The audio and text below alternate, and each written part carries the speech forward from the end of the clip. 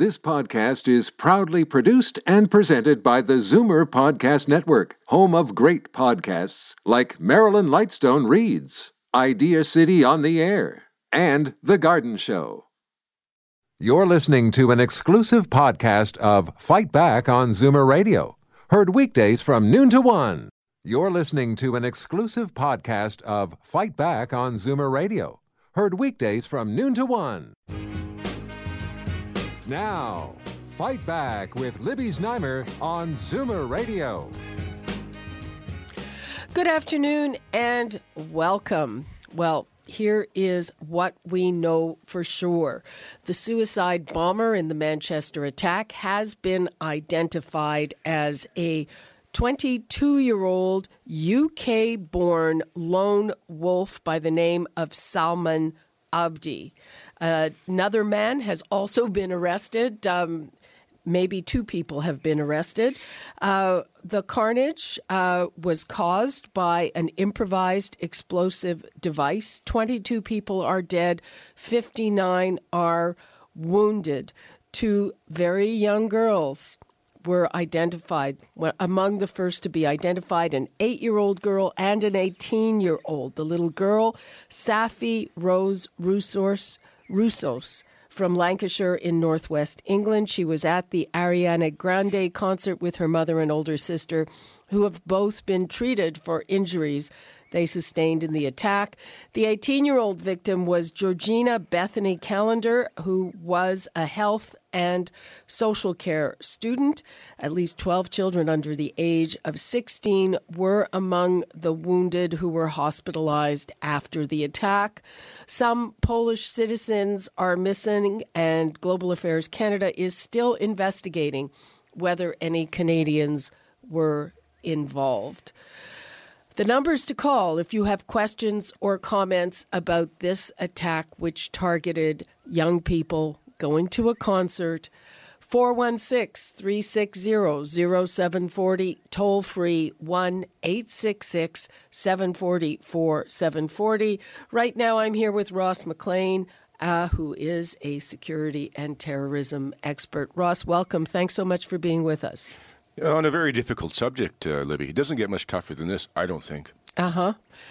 And so this is what we know so far. So it would appear to be another act of so-called homegrown terror.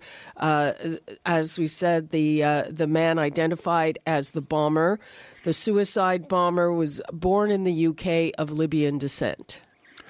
Yeah, I'm not a big one for the using the definitions of whether it's homegrown or whatnot. If you belong to the cause and you're doing it for the cause, I mean, clearly geography is not an issue in war these days. Geography is not an issue in who they're attacking. Geography is not an issue in the way the internet works for spreading this terrorism that goes about. So it's pretty tough. We have ISIL has claimed this one. We're looking at it. The police are on top of it. They've made their arrests. Unfortunately, I say this very much so, they're on the back end of this. And as I suspected before, and I've told you numerous times before, when we have these acts like this of terrorism, the police knew who the person was, and the person was on the police's radar. Yet here they are, still out able to wreak this sort of terror on young, innocent children. Okay, yes. So the police were aware of him. What do you know about that aspect of things? Well, we're going to find out about it. We're going to find out. I mean, generally speaking, when you hear these things, the police are aware because, look, they do the monitoring. We have the five eyes. All the countries together work together. You know, Canada, U.S., New Zealand, Britain, we all work together to do the spying and catch these people. So they have intelligence. They know who these people are. They're not hard to figure out sometimes. You know, we'll find out now a little bit more about this person's past. The name has just been revealed by a U.S. source, apparently, not by Britain. They still want to keep it secret, but the name has been revealed. We'll find out if he's radicalized, if he belongs to a local mosque, if he's done any travel to Syria. That's one of the other things we've typically seen, is we've seen travel by these terrorists where they go and they get the training on how to do the attacks, get the bombs, and get further radicalized. So this information is still to come out. But as far as I'm concerned, this has all the markings of an ISIS terrorist attack. Because one of the questions was how much was ISIS really involved in it, because they do take in quotes, credit or responsibility for these attacks, even if they had nothing to do with it. And some of these individuals who become also so-called self-radicalized, they're just ISIS says go out and do what you can to the unbelievers. So it's I guess the question is how much did ISIS really direct this? Well, to my mind, it's pretty clear that the target that was taken was directly an ISIS-specified target in an ISIS-specified way, with ISIS claiming it. This wasn't someone who went and blew up a car lot and said, "Oh, we don't like cars" or something like that. This was obviously directed.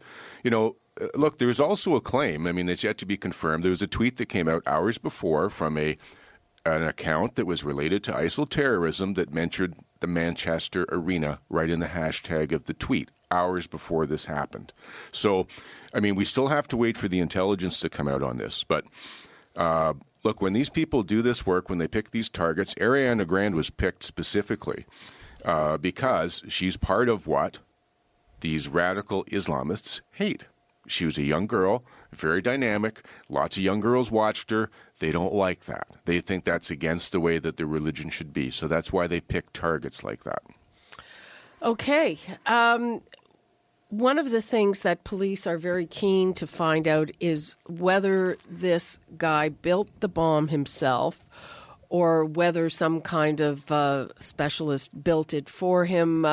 Just before we went on air, you showed me a picture of police carrying out a whole table full of chemicals and stuff from the bomber's home, I guess. Yeah, they executed 2 warrants, and the police doing the warrants, the forensic guys, they're in their suits carrying this stuff out because they don't know what's in there. They're wearing the white suits.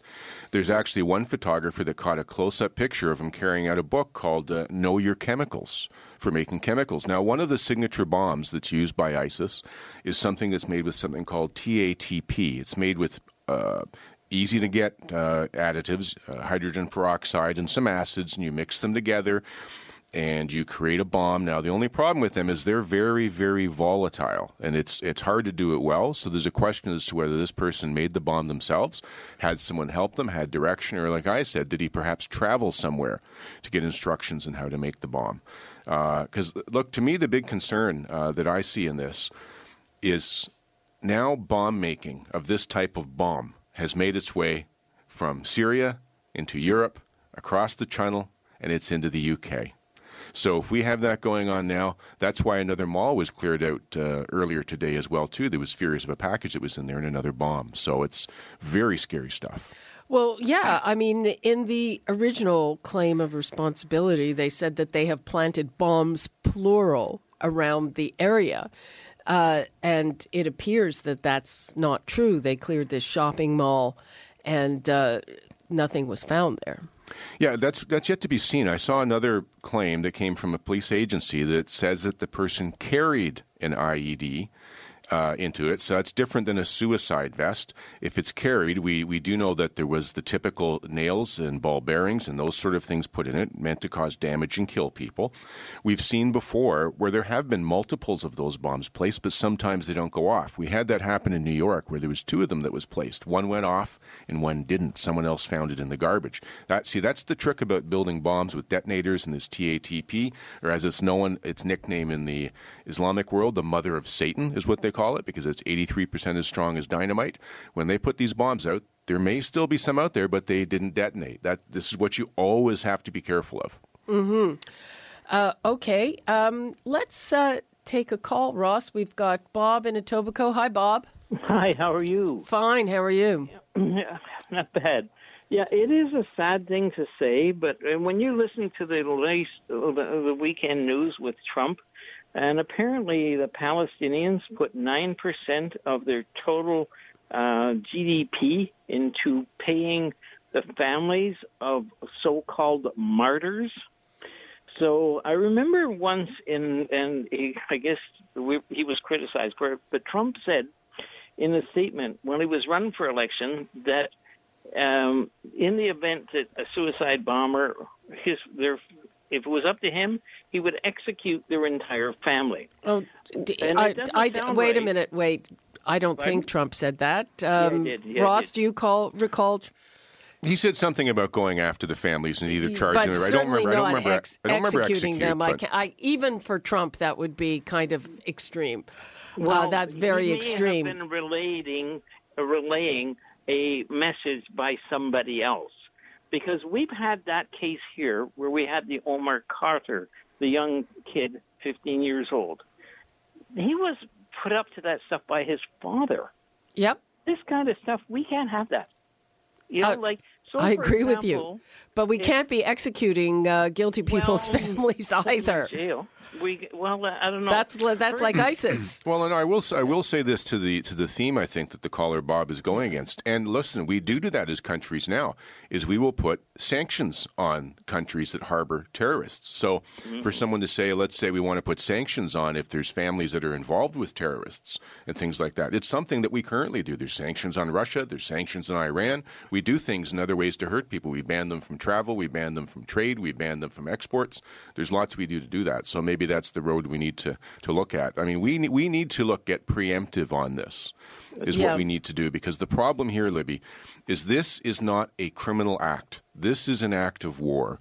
And as I've said before, you cannot have police and domestic laws dealing with acts of war. They're not set up for it. Look where this attacker took place. There's the arena. Right. They were on the perimeter, where guess what? That's where the security stops. Those security can't do anything else in the subway. They have to rely on the people who run the subway, either the transit or the police, to protect the outside of that. So here's the problem. The law does not allow for you to protect yourself very well if they're coming at you from your perimeter. Okay, Bob, thanks for your call. I wanted to get into that, Ross. Do we have to change the way we do security and moving it outside of a potential target to the perimeter? I think I mentioned that when I was coming home from India, the security was very different. It started outside the terminal. And once I was checked through 3 layers of security, I wanted to go back and get something from the gate, and then I had to go through again. Right. So is that something we have to look at doing at a so-called soft target like a concert? Well, that's what has been done, but you've seen that what the terrorists are doing, they're exploiting it. When they over in France, they did a bomb just outside a soccer stadium. They tried to get in, they couldn't get in, so fine, we'll do it at the perimeter. We saw them do it with the Coptic church that they blew up. Tried to walk in, couldn't get through, blew himself up in the metal detector. So the problem is that, as I say, criminal law does not allow you to stop someone before they commit an offense who's not on your property yet. You can't do that. And the only way you're going to deal with issues like this, the same way that you deal with embassy security. For instance, when the U.S. embassy was blown up in Beirut, they learned from that. Now, if you're a truck and you're barreling towards the U.S. embassy now, you're going to hit all kinds of barriers and your truck's going to be blown up long before you get to that embassy, because they're preempting you from getting close to them on the property. That's embassies. That's doing it different. But for a commercial venue to try and put security past its perimeter, you can't legally do it. You have to rely on the police, and this is where it's going to get interesting. If the police are going to have to start training and staffing, like they do in New York, counter-terrorism teams that are going to be sent out to all major public events, major, not that major, like is Area Grande the biggest thing in the world going on? No, but it's pretty significant. Well, it's more than 20,000 people in a stadium. They'll have to staff and send them there. And as we've seen with the tactics here, like in the Boston bombing, they waited till it was over before they launched their attack, because security typically drops off, gets a bit lax. So if you're the police covering that now, you're going to have to cover it from the opening, throughout the concert, until well past it's over. That's an expense, let me tell you. It's an expense to deal with that. Mm-hmm. Well, maybe the expense goes onto the concert promoters or something like that. I mean, from the tweets, Ariana Grande's tweets, she's devastated, but I'm sure of course, but I'm sure, there was a lot of money made at that concert. Yeah, there's money made at the concerts, and I don't think that the concerts, they want to do their job. They want to offer security there. They want their fans to be safe there, but it starts to become untenable if you're doing anti-terrorism type security. That's a level of security that is very high and very costly. You can go up 10 times of what you normally pay for your security. It's very costly. Okay, let's hear from Nick in Oakville. Hello, Nick. Hi there. This event was heinous and horrible, but we shouldn't be shocked. How many people have died in Iraq since the U.S. went there in the 90s? Over 1 million. How many people have died in Afghanistan and Syria and Libya? How many children died in Syria? When we see bloody children in Syria, then we get upset.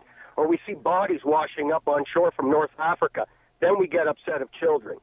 But, we're a bunch of hypocrites. We go around destroying their country, bombing hospitals. And then, why did they bomb this concert?